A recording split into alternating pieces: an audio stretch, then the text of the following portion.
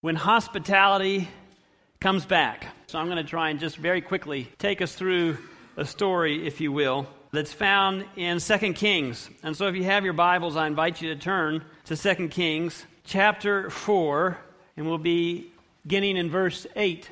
2 Kings chapter 4, verse 8, and the heading here is Elisha raises the Shunammite's son. And you may recognize some of these pictures from the storybook. Now it happened one day that Elisha went to Shunem, where there was a notable woman, and she persuaded him to eat some food. Now those are the kinds of women that I like. Pastor, are you hungry? Oh, no, I'm fine. No, I insist. You have to try some of this. Well, if I must. And so this notable woman, she persuaded Elisha to eat some food. So it was, as often as he passed by, he would turn in there to eat some food. Another district I was in, I had to pass over the Appalachian Mountains and go to the other side, and I would try and visit and have prayer meeting on Wednesday nights over there. But it was a 45-minute trek to get over there. And there were times that I just quick ran out the door. I didn't think about supper, but there was one member I could call, and I could say, Ann, I'm on this side of the mountain, and I'm hungry. And she'd say, come on over. I'd say, all right. She'd say, when are you going to be here? I'd say, I'm in your driveway. Sometimes I give her a heads up, but not so much. But she was wonderful and a blessing. And so it says, as often as he passed by, he would turn in there to eat some food. Verse 9, and she said to her husband, look now, I know that this is a holy man of God. Change my picture here. This is a holy man of God who passes by us regularly. Please let us make a small upper room on the wall, and let us put a bed for him there, and a table and a chair and a lampstand, so it will be whenever he comes to us, he can turn in there. And so you imagine them there standing, looking at the house. Why don't we just add this thing on? And like a typical male, he probably is standing there saying, honey, do you realize what that will require, and this and that? Or he could respond the other way, I get to go to Lowe's. But whatever the case may be, they decided, okay, this is a good idea, and they got the bricks, they got the mortar. I don't know if it looked exactly like that, but you get the idea. They started putting this extra room together with the purpose of that when Elisha would come to stay, he'd have a nice, cozy room. Something simple, but very practical. A bed, a table to study, a lamp, a few things to make it nice. And so when he would pass by that way, he would stop in, not just for food now, but for some refreshment, some rest. This perhaps was at a good location for him on his way, and so I imagine he came often. The blessings of hospitality, making a space comfortable for Elisha, the prophet of God. Granted, this was at her and her husband's expense, but take a look also that hospitality is very practical in nature. Really, hospitality is looking after the needs of others. It's about providing a space and an opportunity, perhaps for ministry even. I remember I believe it was David Bauer's funeral. I remember it being kind of a cooler day. I don't remember, was it November or sometime? October, okay. And I remember it drizzling and cold. And there's not much worse than a drizzly, cold, wet day. And I remember many came from Fletcher Park Inn, but the bus could not come under what we had before, and so they had to pull all the way around the back side of the building and park on the slope with the pavement all wet, and I saw ladies and men getting out with their walkers and shuffling, couldn't really hold a walker and an umbrella at the same time to make their way under cover, and then to sign the guest book, they were standing in line outside before they could get their turn to come through the door and sign the guest book. I said, this is not very hospitable. They should be able to come and pull into the front door. They shouldn't have to wait out in the rain. And then following the service, I remember a member of the family that wanted to go downstairs and be part of this special light meal that we provide for the family often and so on. Thank you, deaconesses, for that. I know it's a big responsibility. They said, how can I get downstairs? Do you have an elevator? And I said, no, we don't. It didn't do a whole lot of good to say, but we have plans for one. Well, you'll have to go in the car and someone will have to drive you back around and you have to get out in the rain again and go back. Oh, I just don't know. Maybe never mind. And I thought, this again is not being very hospitable. Friends, because of hospitality, of thinking of others' needs, of anticipating what they might like or what will make their stay more comfortable, you know some people have the gift of hospitality. It seems like anything you could possibly think of is laid out and there ready for you. And that leaves an impression. You say, that place was warm. That place was friendly. It was caring. They were thoughtful to what I needed. They gave me refreshment when I needed it. They invited me a nice, warm place that was comfortable. And oftentimes you'll say, I want to go back there. I mean, you can look at hotel industry, restaurants, all the rest. If they're poor on hospitality, are you going to come back? Probably not. And the real opposite of hospitality is quite, well, the opposite. Get off of my property. You're not welcome here. Who asked you could solicit on this front porch? Get out. Dogs are barking the whole 9 yards. And maybe if that person lives in proximity, even as you drive past their house for years later, what will you think of? I don't want to go back there again. I had a bad experience. It was everything but hospitable. Yes, places exude a feeling. Do you want to go back? And this isn't a bad space. We used this space for many, many years. It was great. But as nice as that is, I think our current fellowship hall is far more hospitable. And we have used that thing and used that thing and used that thing since completing it. And oftentimes we think it's the truth that wins people over to the church. And don't get me wrong. We have an amazing message that is more relevant with every passing day. But more than anything else, I hear about our church is I hear things like, it's so friendly, I just want to come back. It's the people that won me over. You guys are so kind and gracious to us. You fed us at the evangelistic series. You fed us at the Daniel fast. This place is great.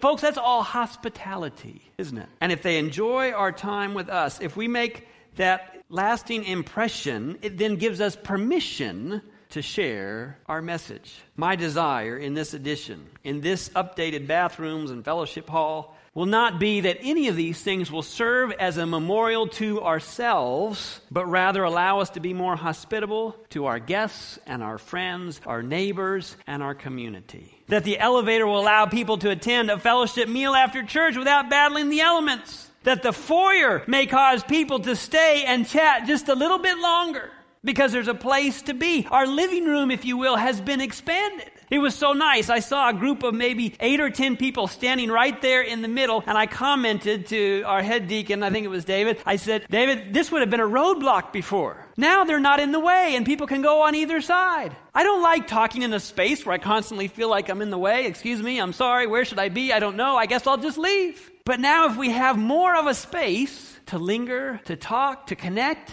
Oh, you're from out of town. You look familiar. Where'd you go to school? I did too. Do you have a place for lunch? Why don't you come on over? I don't know what kind of interactions those might have, or you might have. But I imagine, and I pray that the Holy Spirit will use this space, to use this place, that people will linger just a little bit longer. That we can minister a little bit more, that connections can be made. People can be invited to your house or mine, not because they made a beeline for the parking lot, but because they lingered in this nice, hospitable space and place. If it leads to more Sabbath afternoon lunches, if it leads to more Sabbath afternoon hikes, if it leads to more connection. Somebody comes through these doors for the first time and there's no connection, they're probably not going to come back. But if they connect with somebody, if they go hiking with somebody, there's a much better chance they will come back. And so my prayer is that this new space will allow for those interactions. And that by God's grace and the leading of the Holy Spirit, it may lead people to Christ, and I think that it will. And some of you may say, oh, that's too much. I don't know if I buy into that. That's a stretch. But is it? Notice, going back to this story, they build this space, a nice, comfortable place for Elisha the prophet to come. As he's passing through, they get it all ready and cozy, and then, of course, he comes by, and I'm sure they're very excited to show, hey, we've been under construction here. Let me show you this new place. And he comes in. I imagine it's very nice, and he really enjoys it. In fact, we read here in Prophets and Kings 2:37, to this retreat Elisha often came, thankful for its quiet peace. And now the Lord rewarded her hospitality, if you know the story, by the gift of a son. Do you remember that part? In this Bible story, I'll let you read it. We'll just kind of paraphrase it here. But it was because of this couple's hospitality. It was because of their caring. It was because they built a space, a place of retreat for Elisha, that God honored their hospitality by the gift of a son. Stop and think about that. Without their hospitality, without their love, without their friendliness, this little life, we could say this babe in Christ, would never have been born. Is it true?